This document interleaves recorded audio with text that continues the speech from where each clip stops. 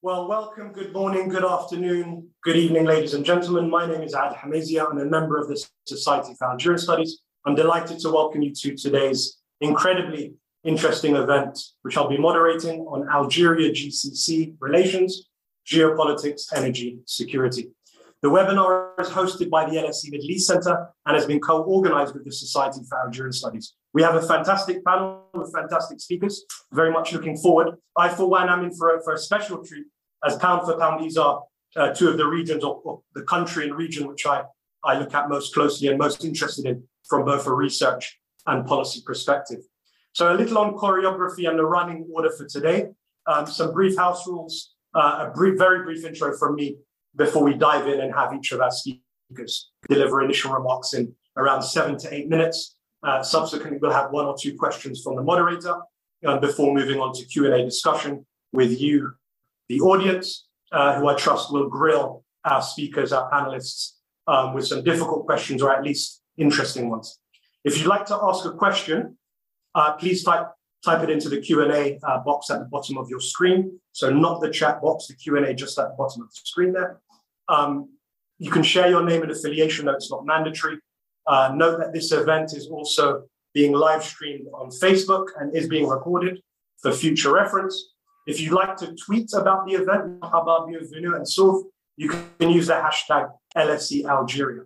Now, some very brief context and just a few brief words before introducing our fantastic speakers this morning / afternoon, depending on where you are.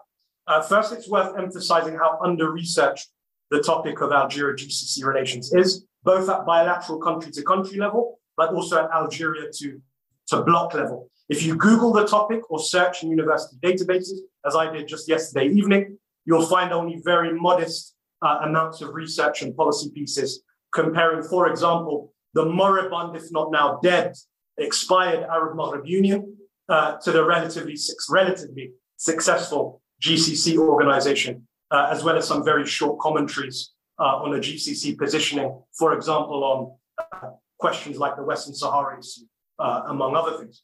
There's a little more on relations between Algeria and non-GCC Gulf countries, i.e. Iran and Iraq, with a particular focus on Algeria's role as an effective mediator in its own heyday or golden age back in the 70s and 80s, I'd say early 80s to be specific. Fatiha on our panel, I'm delighted to say, is one of very few people who has recently looked into these relations at an academic level, and I'll be citing her chapter shortly when introducing her. It's worth noting that Algeria and GCC states, for those less familiar with the relationship or the countries, share membership at various fora and institutions, including some of the obvious ones, the Arab League, the OIC, the IBB, and perhaps most importantly, considering the composition of their economies, OPEC, and of course, let me not forget the GECF, the Gas Exporting Countries Forum. And like many oil producers and gas producers in our region, it's this shared over-dependence on hydrocarbons which has limited trade and complementarity between Algeria and Gulf monarchies. On the relative lack of investment, not trade, but investment, when compared to North African neighbors, I'm sure one of our speakers can explain why Algeria performs underwhelmingly low. And of course, we had a trip to Algeria from the Crown Prince of Saudi Arabia, Mohammed bin Salman, just a few years ago, and I think it was 2018, slightly before COVID. And even if you look at the investment figures there, they were, for the size of these two economies, incredibly low, something that you might get at company level, really, or even SME level. So some key moments which I hope our speakers will speak to or touch on include the Algeria relationship with Saudi Arabia vis-a-vis the Iran side of things, Riyadh's support in an earlier time for the Salafi movement, as well as its support or position on Morocco's claim to the Western Sahara, Algeria's, of course, disgruntlement with the assertive and proactive approach in 2011 and the years thereafter from the likes of Qatar and UAE on its doorstep in Libya, and more recently, Algeria's position as a non-interventionist on the Saudi-led coalitions in Yemen, differing views on Syria, at least previously, though there is some convergence now, and going full circle, if you like. And then, of course, finally, the position it took throughout the intra-GCC feud, quarrel, tiff, dispute, beef, and all the other synonyms that we've used to describe that moment in time or moments. In the interest of time, and I'd like to introduce our speakers, I've taken the liberty of some minor asset stripping of their illustrious bios. So we have Fatih Haddazi Hani, who is a Middle East researcher specializing in the GCC monarchies at l'Institut de Recherche Stratégique de l'École Militaire, or IRSEM. Fatiha also lectures at Sciences Po Lille, where she teaches history and socio-political developments in the Arabian Peninsula. Fatiha is author of L'Arabie Saoudite en 100 questions, Saudi Arabia in 100 questions. She also contributed to Yahya Zubir's edited book on Algeria, and a citation which I recommend for anybody interested, Algeria's Foreign Policy in the Gulf, GCC and Iran. And most recently, she published The New Saudi Leadership and Its Impact on Regional Policy with the International Spectator, just this month, actually. We have Arslan Shekawi speaking to us from Algiers, beautiful background there, Arslan, who is the chairman of consultancy company North Sud Ventures, established in 1993. He's a member of the Defense and Security Forum Advisory Board, the World Economic Forum Expert Council, and the UNSCR 1540 Civil Forum. He's a visiting lecturer at both the Algerian Staff Academy and Algerian Civil Defense Academy. Has been involved in various track 2 discussions across North Africa and beyond. And like I said, I've rationed some of these bios. Sebastian Sons, last but not least, is a researcher at the Center for Applied Research in Partnership with the Orient, CARPO Bonn. Previously, he served as an advisor for the regional program. I won't butcher the German, but he at GIZ, the development agency in Germany, and among many other articles and analyses on Saudi Arabia, he's published the book Built on Sand, Saudi Arabia, a Problematic Ally in German, and also recently conducted a study most pertinent to today's discussion, A New Pivot to the Maghreb, or More of the Same, the Transformative Shift of Gulf Engagement in North Africa. So finally, onto our speakers, enough from me. We'll start with Fatiha, who will provide a historical context from Istiqlal, independence, to the Arab Spring, and maybe a little bit beyond, before Arslan takes us through the past decade. Sebastian will provide some GCC views on Algeria and some comparative data or trends regarding GCC engagement across North Africa for some broader regional context. Fatiha, over to you. Tell us, Algeria GCC over the last 40 odd years, between 62 and 2011. 50. Thank you, Adel. Thank you, and good afternoon, everybody. So Adel has said a lot already, but I will focus on the historical relations between Algeria and GCC. But as Adel said, Algerian policy in the Gulf region since its independence until the 80s have focused mainly on Iraq and Iran rather than Gulf Cooperation Council states. And it's mainly related to the mediating role of Algeria between the two big northern Persian Gulf states of Iraq and Iran on the Shatt al-Arab border in 1975, and subsequently the liberation of US hostages in Tehran in 1981, and attempts to mediate also in the Iraq-Iran war in the early 80s. So Algeria's natural gas resources provided it with a degree of economic independence, which was a prerequisite to its success in conducting a non-aligned foreign policy. So this political orientation found its echo when Algeria became a member of OPEC in July 1969, and Algeria also played an important role in the decision of Organization of Arab Petroleum Exporting Countries, or OPEC, to progressively reduce oil production in order to pressure Israel Western allies in the 70s. So Algeria used to have cordial relations with Iran. Algiers' common vision with Tehran regarding challenges of third worldism and the need to safeguard shared interest inside OPEC contributed to both countries having a similar geopolitical leaning. But the Algerian civil war during the 90s diminished this trusted relationship when Algeria severed its diplomatic relation with Iran in 1993 because of Tehran support for the Islamic Salvation Front, le FIS. So tensions between Algeria and Iran became critical when Algeria decided to halt the legislative electoral ballot on January 92 to prevent the FIS from electoral victory. And Tehran firmly condemned the annulment of these elections. So, as I said, Algeria severed its diplomatic ties on March 93, accusing even Tehran of providing military support to the armed Islamic groups. Further, when Abdelaziz Bouteflika's comeback in 1999 at the Algerian presidency and the 9/11 attacks in US benefited to Algeria's comeback in the international stage when it normalized external relations, notably with Washington.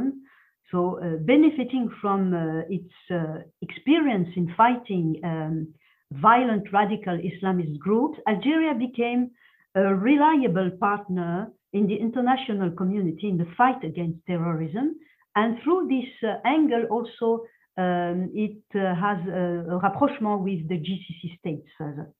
So it was only in the aftermath of the Algerian civil war, and once Bouteflika had won the presidency, that relation with Tehran started to re-improve. 1 year later, on October 2001, both countries exchanged their respective ambassadors. So strangely enough, Algeria did not use the same criteria with Saudi Arabia, particularly since most of the financial support for FIS came from Saudi Arabia, together with the religious Wahhabi influence and Salafi influence, I will say. And if this Salafi Wahhabi's influence and financial support from Saudi Arabia are indisputable, their role in the radicalization and their impact in blowing up Algerian armed groups are far from being as decisive as it's widely claimed and rooted in global public opinion, and specifically in the Algerian public opinion, such as a very good academic such as Bilal Aynin has shown it in his works. So Wahhabi Salafi influence in Algeria began in early 80s when Saudi and Algerian governments signed a university agreement allowing Algerian students to study in Saudi's Islamic universities. But the more relevant influence, of course, is that of the Algerian fighters in Afghanistan, who returned to Algeria early 90s. But according to the same Bilal Aynin, Algerian fighters in Afghanistan were much more influenced by tactical military commitment than by the Wahhabi doxa, by the Wahhabi talks of jihad.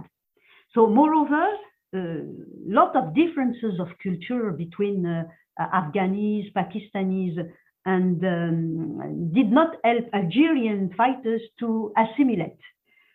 So Wahhabi preachers' ideological influence in Afghanistan had a minimal impact on Algerian fighters. These fundamentals, I think, could explain why Algerian authorities never felt the need to impose a severe response to Saudi Arabia's religious and financial networks of influence in Algeria. So, as I said, Bouteflika's accession in the presidency in April 1990 enabled also Algeria to capitalize on the years Bouteflika has spent in exile between 1979 and 1998, and he was particularly close to Sheikh Zayed, the father of the nation of UAE, and he was a close advisor, and he established a substantial network of ties with Gulf monarchs, oligarchies, with the ruling dynasty of Abu Dhabi, but also the Al Saud family and other ruling families. So Bouteflika's connection with royals and their business entourage was said to be very useful in maintaining a balanced relationship with Saudi Arabia and the UAE, Qatar, and also Kuwait, because with Kuwait, the Algerian also shared some political views, because Kuwait, before its invasion by Iraq, had a non-aligned policy also. So political relations with Kuwait were quite good. So, but despite several divergences on Middle Eastern and Gulf security issues with UAE and Saudi Arabia, Algeria was keen to maintain an equilibrated relation between Iran and the GCC states when Bouteflika came to power. So, of course,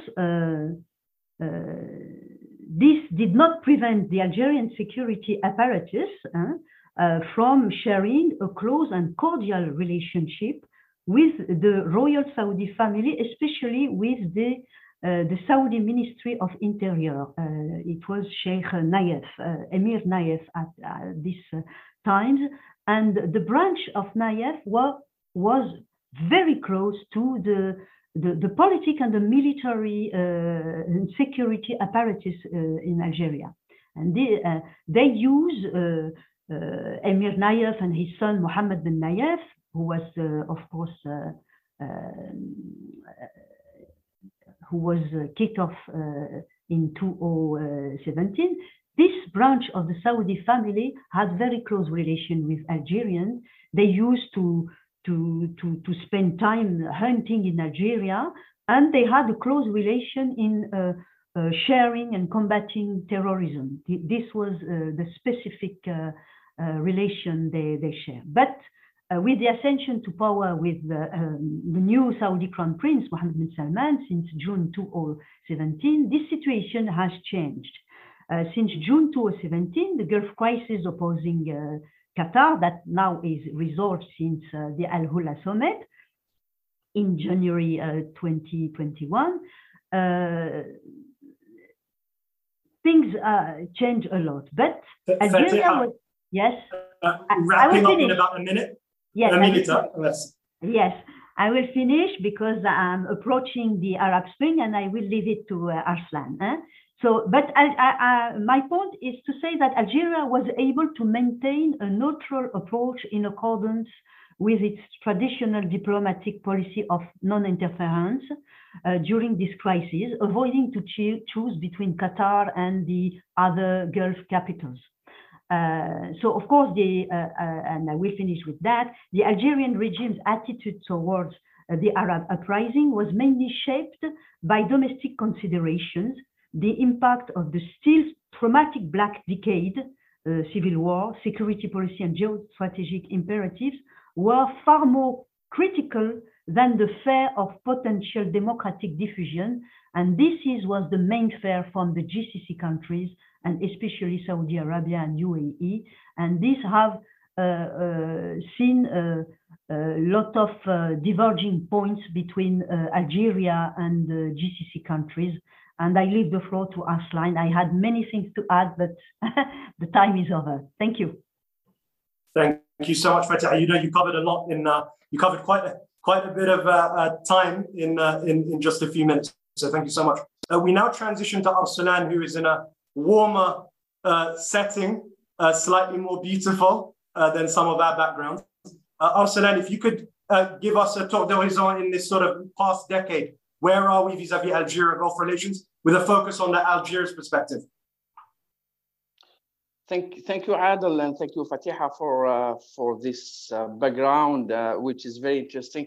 If I may turn off the camera because there is a problem of connectivity, do you allow me, Adel, to do it? Of course, please. Thank you very much. Thank you. So I will start from the point that what is driving the relation, the Algerian relation with the GCC. is that, as you already said, I mean, Algeria is a very rich country in oil and gas, but more than that, it is a rich country in rare minerals and minerals, which are key, and it is a key member of OPEC.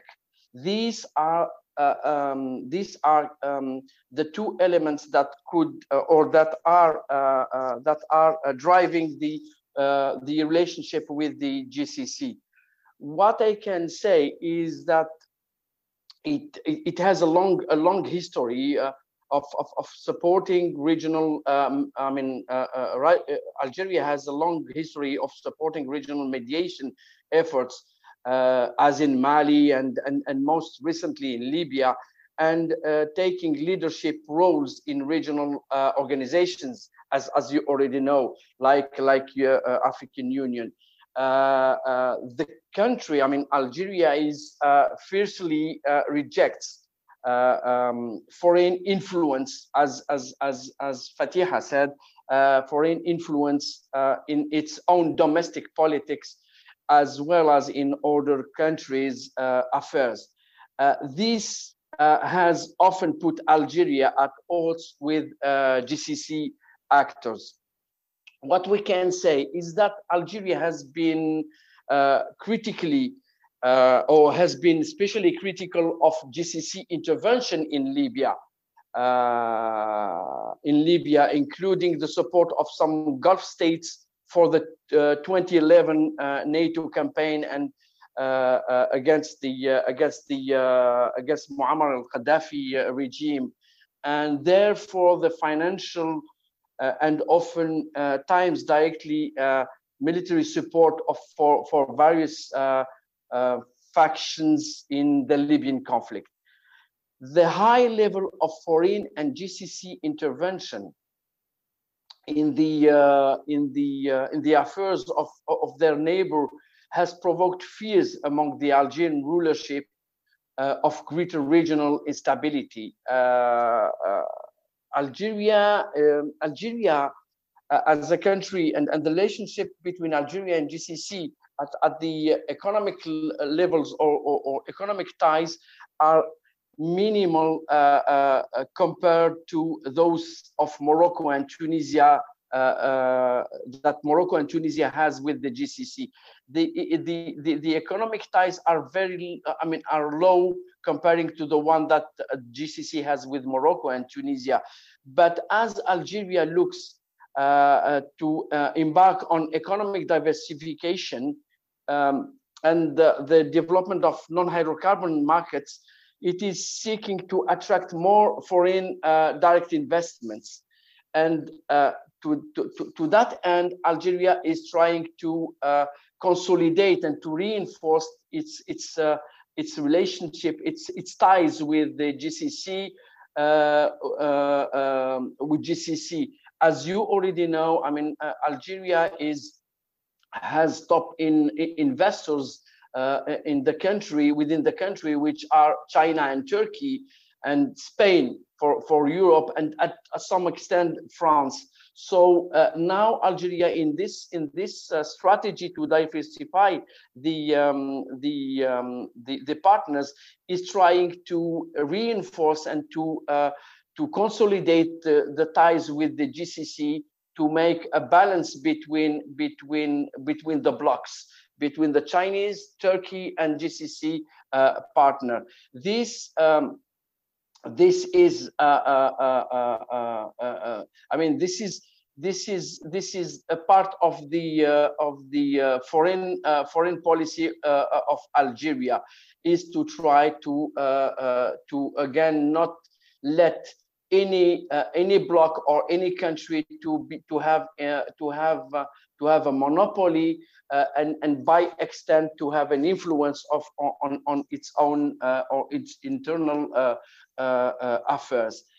How the GCC views Algeria-Morocco tensions, because this is mainly the issue that we are interested in. As Fatiha said, and it is correctly said, and Adel also said, the the relationship between Morocco and Algeria are worse since the last 2 months, and the rift between Algeria and Morocco push the GCC to not interfere in this dispute.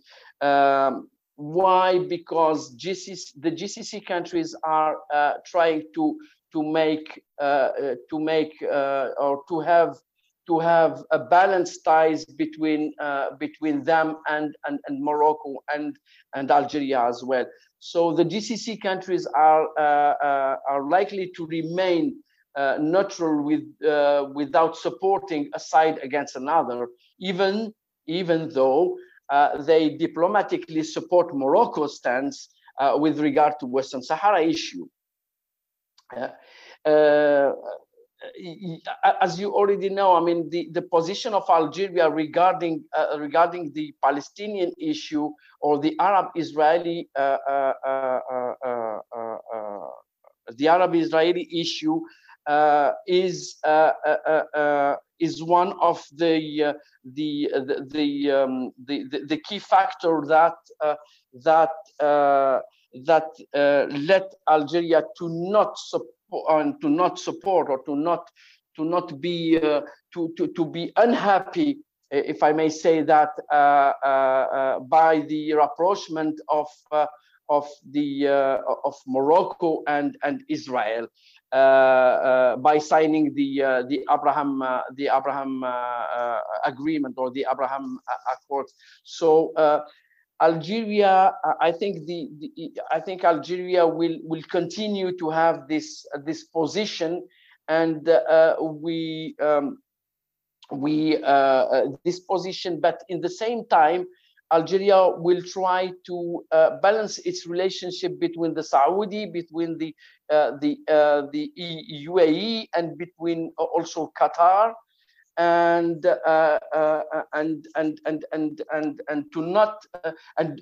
all of them are trying also to back the Algerian position to not let Algeria to consolidate or to reinforce its ties with Iran, or to push Algeria to consolidate its ties with Iran. The GCC states, as Arsalan, if you could just wrap up in this sort of final minute. Yeah, I can wrap up in 2 sentences. What we can say is that Algeria is naturally at odds with the GCC on many of points, and it is because it is not a monarchy first, and it is not financially dependent on the GCC. This is very important. More than this, Algeria views GCC support for Morocco as at odds with its own interest and stability due to due to what already I said about this issue. I can wrap up as Algeria, in one hand, is trying to deepen its relationship with the GCC as bloc, but also to have a bilateral relations with each country differently as it is with the bloc. Thank you so much, Arsalan. Many interesting points. In fact, I think it was just a few days ago that GCC Secretary General had called for calm between the two Maghreb heavyweights, and also your point on investment and aid or financial independence will be interesting going forward as Algeria strengthens or its financial position becomes weakened vis-a-vis the oil price, etc. Before going to Sebastian, if I can just ask colleagues in the audience who have interesting, short, simple, sweet questions to start to enter them into the Q&A box, and we'll try to get as many as we can. But now, last but not least, Sebastian, what do GCC countries think about relations with Algeria, and where are we today? And if you could provide a little bit of regional context. Sebastian, over to you. Thank you so much, Adel, for the kind introduction, and thank you also, Fatiha and Arslan, for your great input. So it's a difficult job for me now to add something new. So let me try to provide a kind of a general overview and kind of a contextualization how important Algeria is from a GCC's perspective when it comes to their engagement in North Africa. So, and I just want to start with the GCC perspective and the situation the Gulf states are at the moment. So domestically, as we all know, the GCC states are undergoing a fundamental shift from traditional rentier states to post-oil economies, at least to some extent.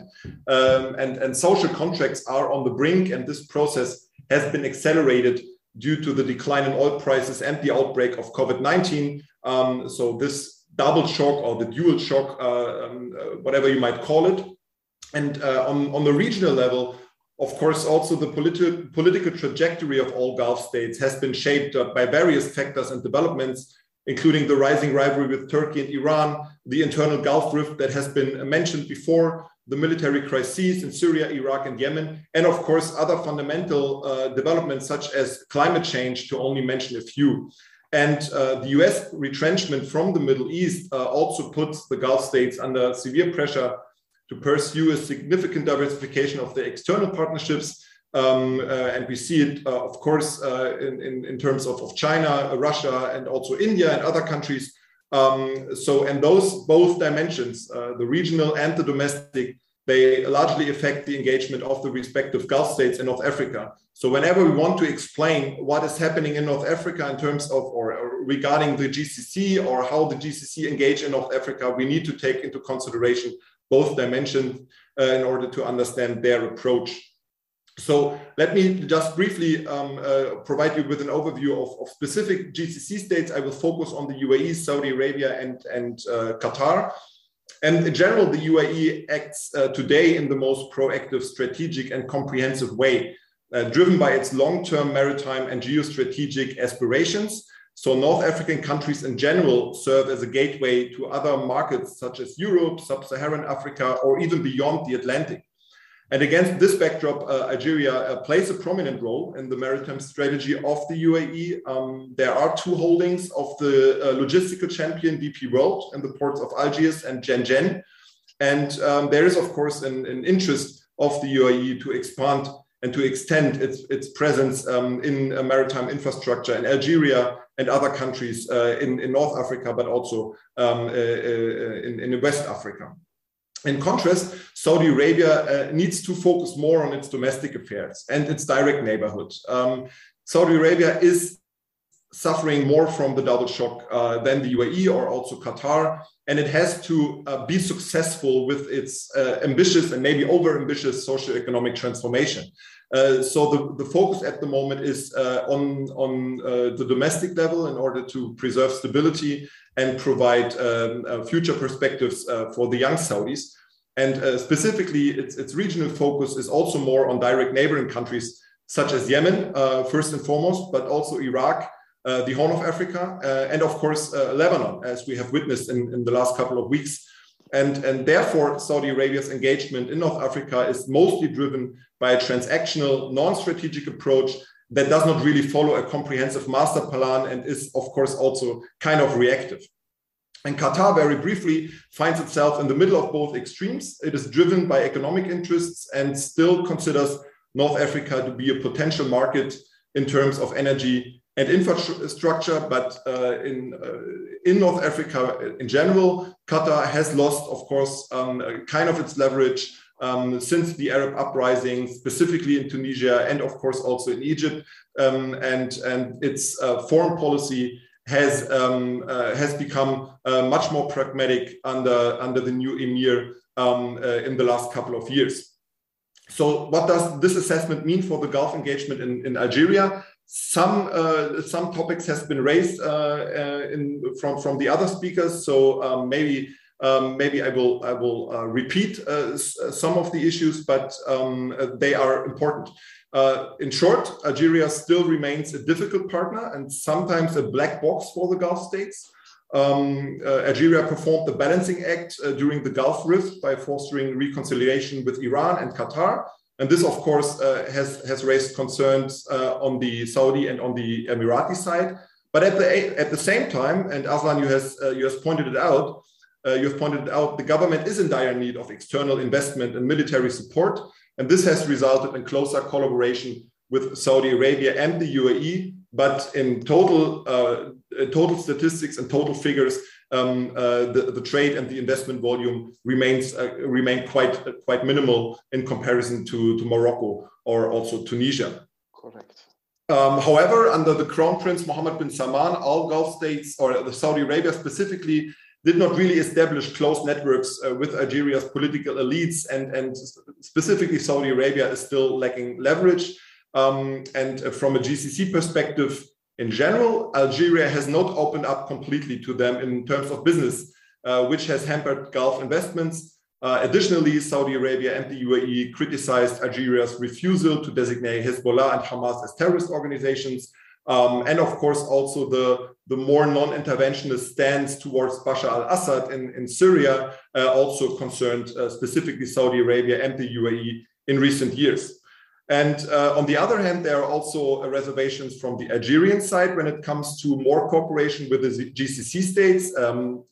I will just mention them briefly because, Aslan, you also outlined most of them. The Western Sahara conflict is, of course, the utmost priority for Algeria, and it concerns the Gulf states, how to handle it.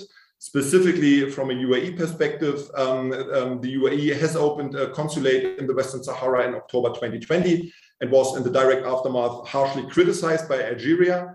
The UAE's normalization with Israel is also opposed by Algeria, and that drives a further rift between the UAE and Algeria, also when we take into consideration Morocco's normalization, as Aslan has mentioned.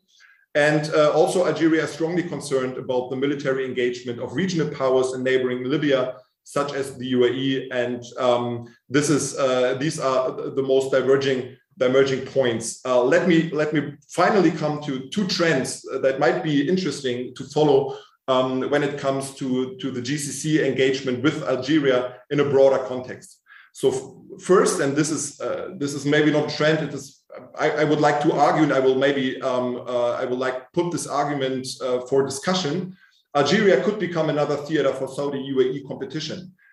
We already see the escalation of economic competition between the UAE and Saudi Arabia in different sectors and regions, specifically in the last couple of months, and specifically after the Al-Ula declaration has been signed and the Qatar blockade or the Gulf Rift has been solved, at least on the surface. So Saudi Arabia is more and more replicating the UAE's successful business model to diversify its economy and attract investors. And this Dubai 2.0 approach could also affect the Saudi-UAE engagement in Algeria, for instance, in the field of maritime infrastructure, as I have briefly outlined, or in the field of renewable energy. And finally, and this might sound a little bit contradictory to my first argument, but I think that could complement with each other, Saudi Arabia has entered a period of more pragmatic and less interventionist foreign policy. It has understood that it needs to engage with rivals such as Iran, Turkey, and Qatar to preserve its regional position and specifically its economic objectives. A region in turmoil is not in the business interest of Saudi Arabia, which is in dire need of foreign direct investment. So, and against this backdrop, Algeria could play a potential role as a facilitator for Saudi Arabia to better engage maybe with Iran and Turkey.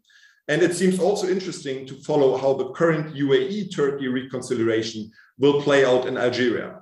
So this will, of course, not provide answers, but maybe some food for thought for the discussion. And thank you very much. Thank you so much, Sebastian. I'm glad that we have several questions coming in, some very interesting, some difficult ones, if I may say so. What I'm going to ask our speakers to do, I'm going to forego my potential privilege as moderator to ask questions. We have so many coming in. Short questions, relatively short answers, please. And only if you'd like to two-finger or you have something to add, if you could follow up. So we're going to start with a couple of questions from Dr. Rashid. And she asks, and this is an open floor. Has Algeria ever signed a security agreement with Saudi Arabia or another GCC country during the close ties that Prince Naif maintained with Algeria, which Fatiha had alluded to, and also follows on and asks whether Algeria fears GCC destabilization on its domestic front by GCC countries. Should Algeria take a strong position, which it, well, at least President Tebboune has, on normalization with Israel and become overtly critical of GCC normalization? Who wants to take that? Those two, or one of them? Well, to respond to Dr. Madawi Rashid answer about if Algeria and Saudi Arabia have signed a security agreement. In fact, the security cooperation between Algeria and Saudi Arabia came from the very close security cooperation in the framework of the Arab League states. And as we all know, security cooperation between the Arab states, the major and main angle is, of course, security cooperation. This is a very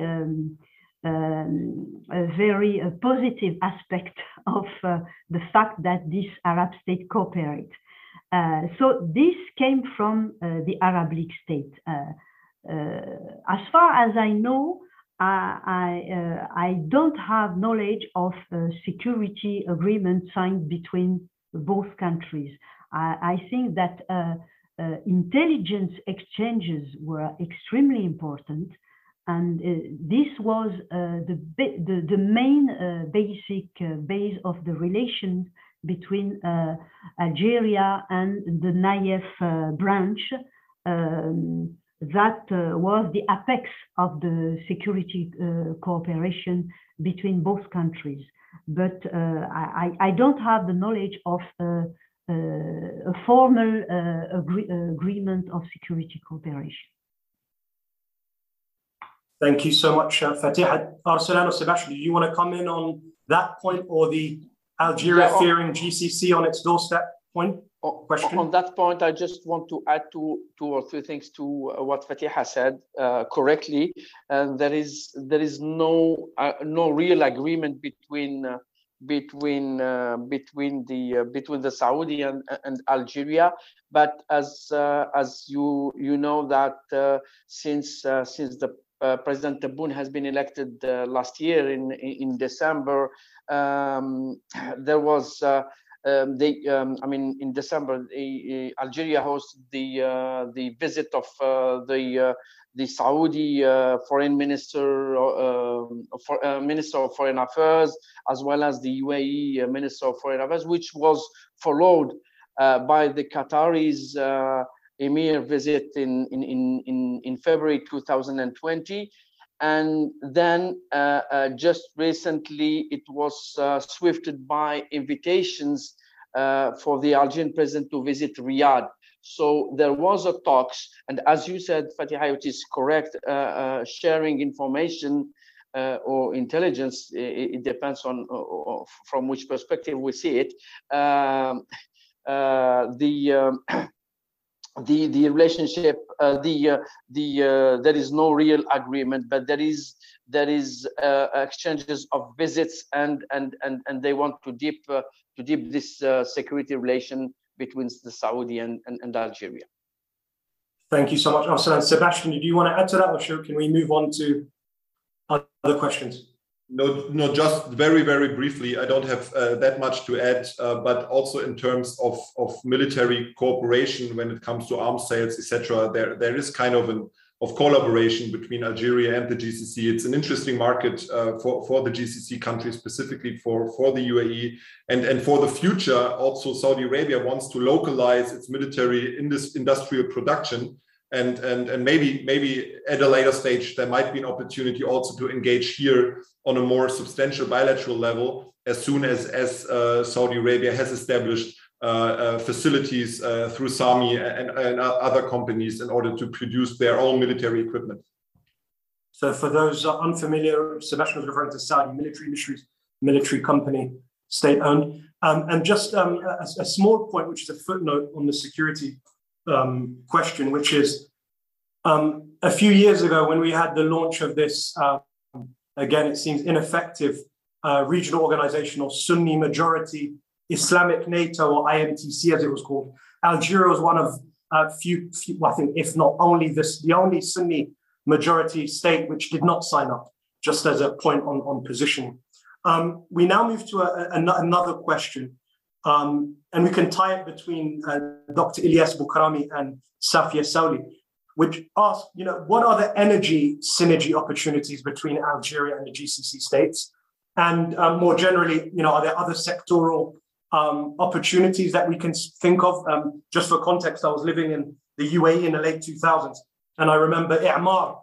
I'm not kidding. They launched $30 billion plans for Algeria, which of course didn't go anywhere. And that was of course in the El Dorado years of $140 plus barrels. But where are we in terms of investment or trade? What kind of synergies could we see? Fatiha, Sebastian, Arslan.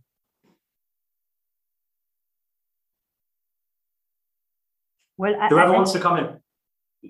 Now, these energy issues, I will leave it for Arslan or Sebastian, because it's not my. Please, anything on renewables, hydrogen, please. Can I? Yeah, on the energy, I think Algeria as an OPEC member has to reinforce its ties and with the Saudi play a key role in the OPEC organization. So I think the ties between the GCC and Algeria regarding the issue of energy are more connected to the OPEC rather than to other issue. Regarding the economic, I have some figures here. Maybe we can. You said that Algeria. If I see here, there was a lot of more than 20 billion, as you said, Adel, investments in Algeria, and since some years, since 3 years or 4 years or more than this, all these investments that came from the GCC are pending now, are completely pending, and really we don't know where the money went. But there are still room to develop something with the GCC. Regarding the renewable energy, I think there is no real project. I don't have any information about the projects, but there is no real projects between the GCC and Algeria in the renewable energy. Despite, as Sebastian said, I mean the economic ties that are directed to DP World and some project like this, but not more than these projects. I think energy are more the issue of energy is more connected to the European-Algerian relationship rather than the GCC, except for the OPEC. Absolutely, and I think on that point, it's already been just over 5 years since that historical Algiers Accord, where we had the OPEC, non-OPEC alliance come about in 2016 with Bouteflika and Khalid al-Faleh, both former ministers of energy. Sebastian, did you have anything to add on that point? Yes, some brief points. So I think when we take the GCC perspective into consideration, specifically the UAE and also Saudi Arabia, Algeria needs to be put into a broader picture. So how important is North Africa at the moment for the GCC? I think they are struggling with other areas in the region. As I tried to outline, Yemen, of course, is of utmost importance for Saudi Arabia. They need to get out of this quagmire. They also are very much concerned about the situation at the Horn of Africa, Iran, Lebanon, Iraq, to only mention a few, and therefore capacities, interest, and institutional networks with North African countries, except of Egypt, are lacking. So I think that holds true specifically for Tunisia. That holds true also for Algeria and to a lesser extent to Morocco. And therefore, economic engagement and projects with Algeria are not top priority at the moment from a Saudi perspective.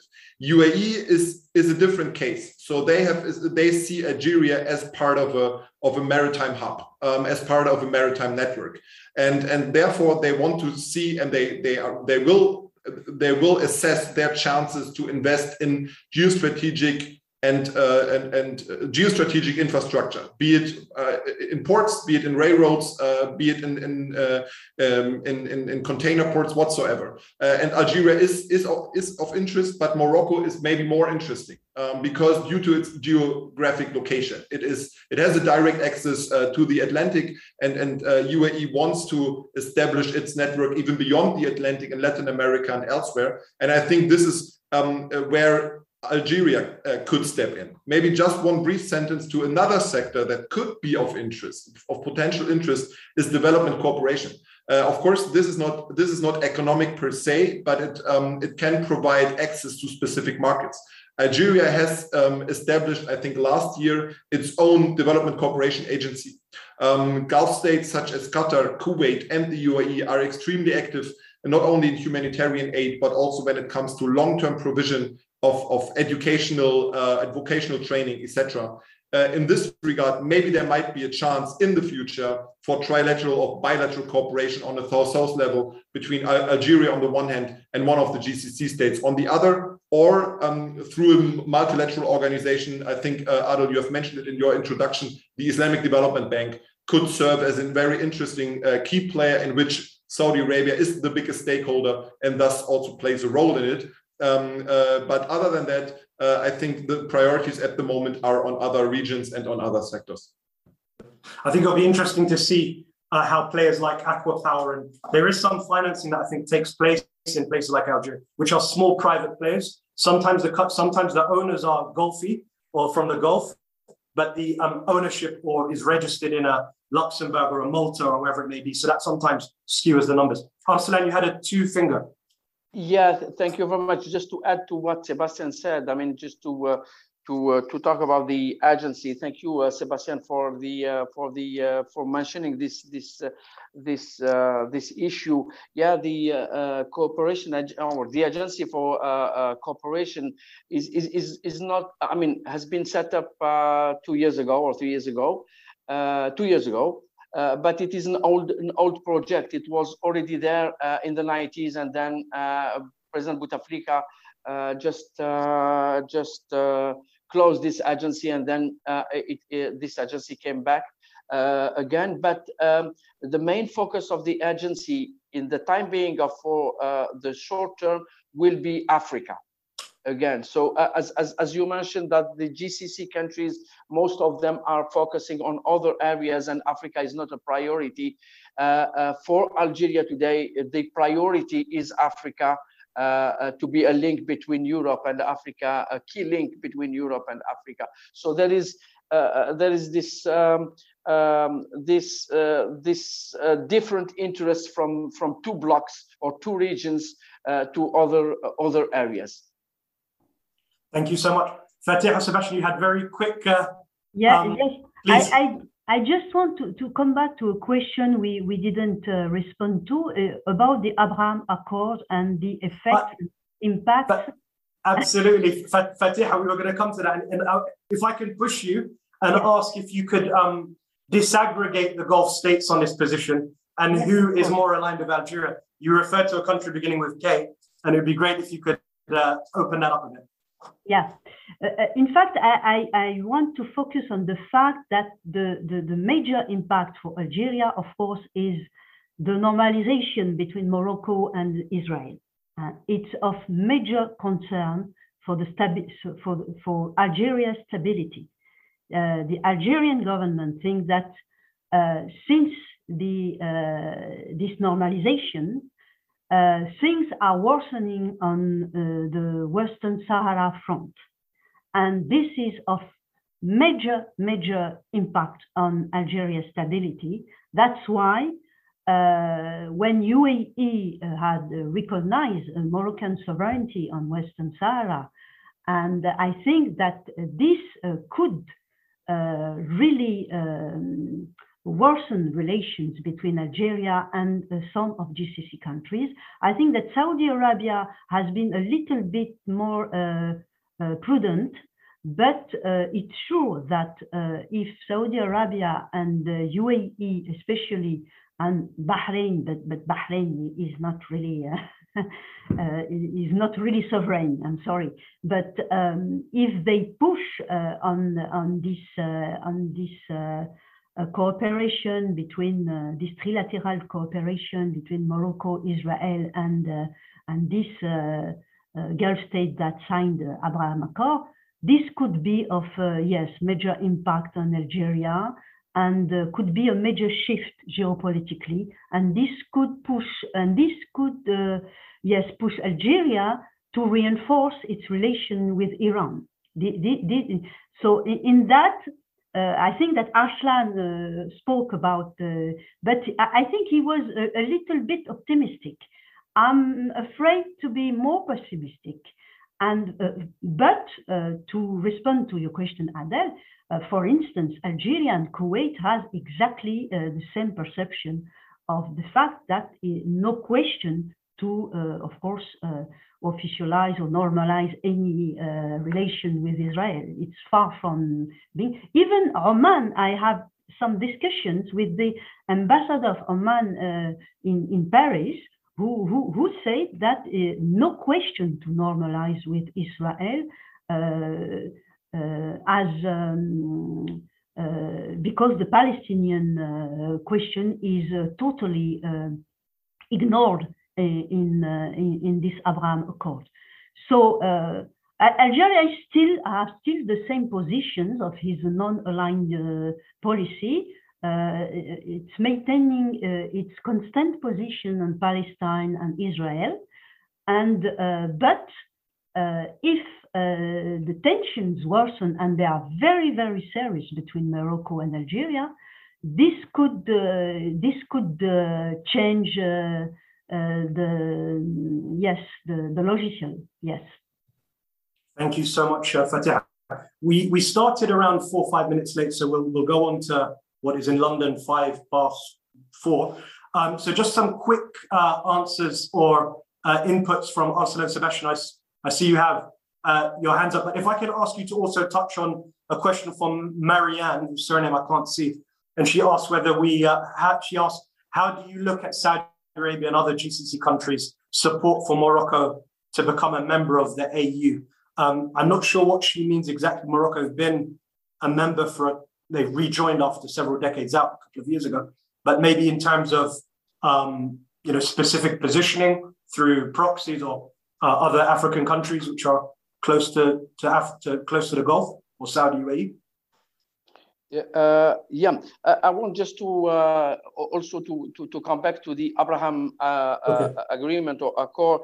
Yes, definitely Algeria is not interested at all, because it's a principle, it's a part of the doctrine, it's a part of everything that you already mentioned as a historical issue. Algeria there is no intention at all, even in dreaming, to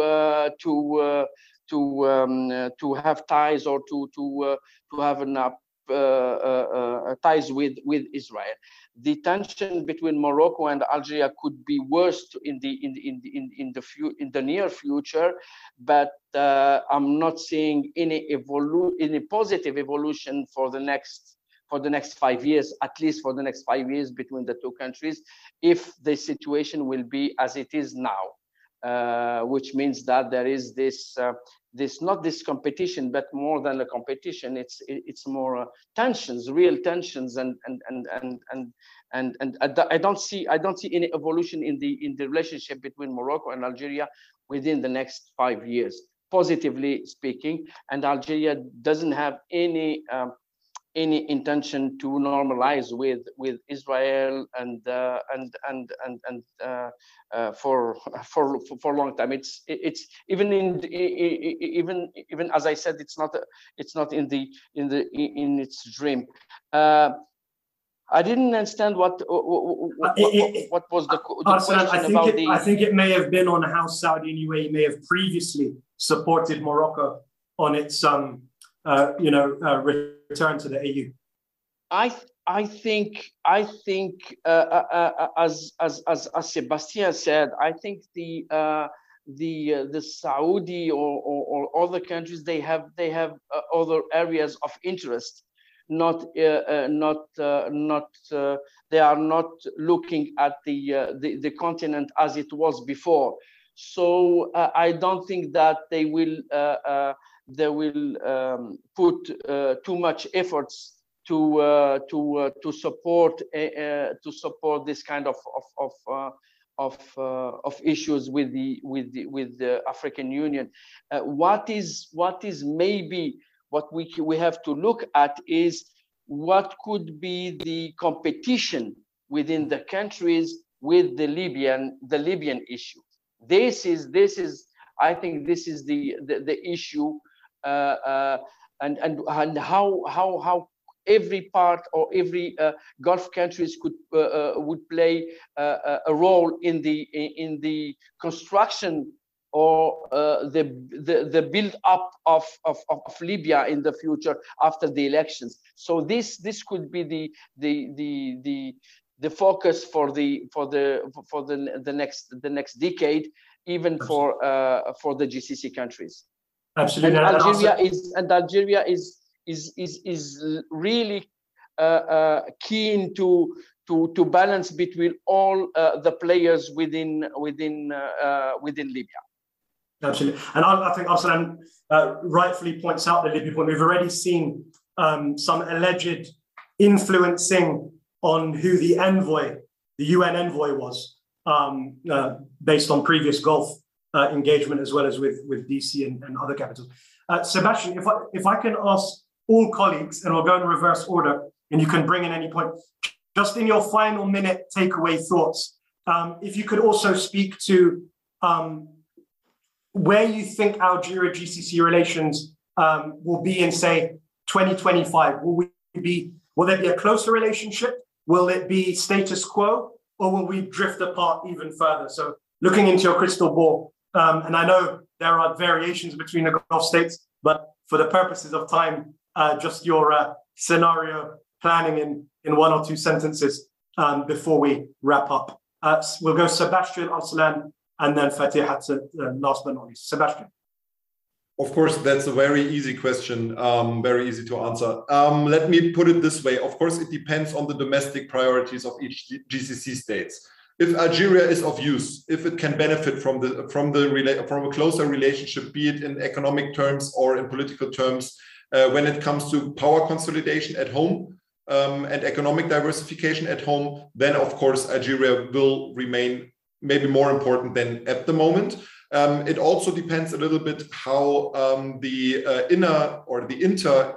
internal Gulf relations will develop. So if the UAE-Saudi competition will further escalate, and if, for instance, the UAE, together with Morocco and Israel, will try to foster trilateral cooperation, I could imagine that Saudi Arabia might try to form a counterweight. So we have seen one example in the Jordanian UAE-Israeli cooperation in the water and in the solar sector, when Saudi Arabia tried to push UAE to get out of this deal. So, and maybe at a later stage, it is the utmost Saudi interest to establish itself as as the most important trade and economic hub in the region, and therefore it will rally with the UAE for economic supremacy. And in this regard, if Algeria could help this objective to be achieved, then there might be further and more enhanced cooperation. That at least my look into the crystal ball. Thank you so much, Sebastian. Arslan. Yeah, for me, in the short term, it will be status quo.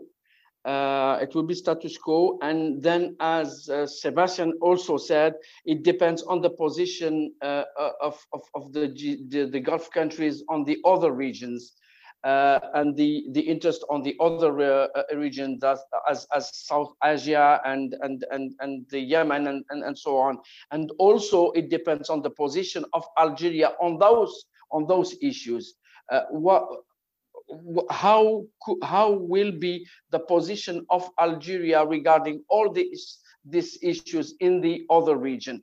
The third point, and I will finish with this, is how, again, it depends on how could be or how greater will be the connectivity with Europe and African markets and the GCC. And if Algeria could play a role between all this, and what could be the position in this, that at that time we can see any evolution from a status quo to another step. Thank you so much, Arslan. Fatiha, last words to you. Well, and last forecast or prediction to you. Well, if I may add something to my two excellent colleagues, perhaps I think that Algeria, in the point of view of Algeria, they will focus on their domestic policy, I think, and also the immediate neighborhood, because we are seeing that, for instance, Tunisia, which is a small state but very important for Algeria because of the strong Algerian support during the transition in Tunisia. It had built good relations either with Ghannouchi, either with Nida Tounes, Qaid Sebsi, etc. And they have seen that they are really concerned by the reorientation of the policy that Qaid Said took. And UAE and Saudi Arabia are showing most of interest. They have supported strongly the coup of Qaid Said and also Egypt. So I think that Algeria will focus on its domestic, local, and regional landscape much more than projecting with cooperation, economic cooperation with Gulf states. Thank you so much, Fatiha. Tunisian colleagues would say Gulf friends have not put money on the table thus far, but that's a completely different topic. For future engagements and discussions on this, I think it'd be great to think about the role of agriculture as well for potential cooperation, particularly of Algeria's semi-agrarian revolution, or whatever you want to call it at the moment, to minimize its imports and support its trade balance, etc., etc. And also the role of media, I think, is a very interesting topic, which we could maybe discuss in future events. Not to mention the very highly qualified Algerian diaspora, low in number but high in quality, particularly in the energy and media sectors, from ADNOC to Aramco to QGas, etc., etc. I can't thank our speakers enough. Sorry for going over a few minutes. I thought it was highly insightful, very rare to discuss this topic, and I hope we can do more of it. From my end, I'd like to thank Nadine at the LSE Middle East Centre on behalf of the Society for Algerian Studies, Rob Lowe and colleagues at the Society, and also thank my own colleagues, Bill, Ilyas, Hugh, Zineb, and Hakim from the Society for Algerian Studies. We hope you can tune in for future events. Look forward to engaging further. We hope this variant doesn't destroy 2022. So inshallah khair, as we say. And last word is to thank Arslan, Fatiha, and Sebastian. And I wish everybody a wonderful rest of the day, evening, morning. Thank you so much.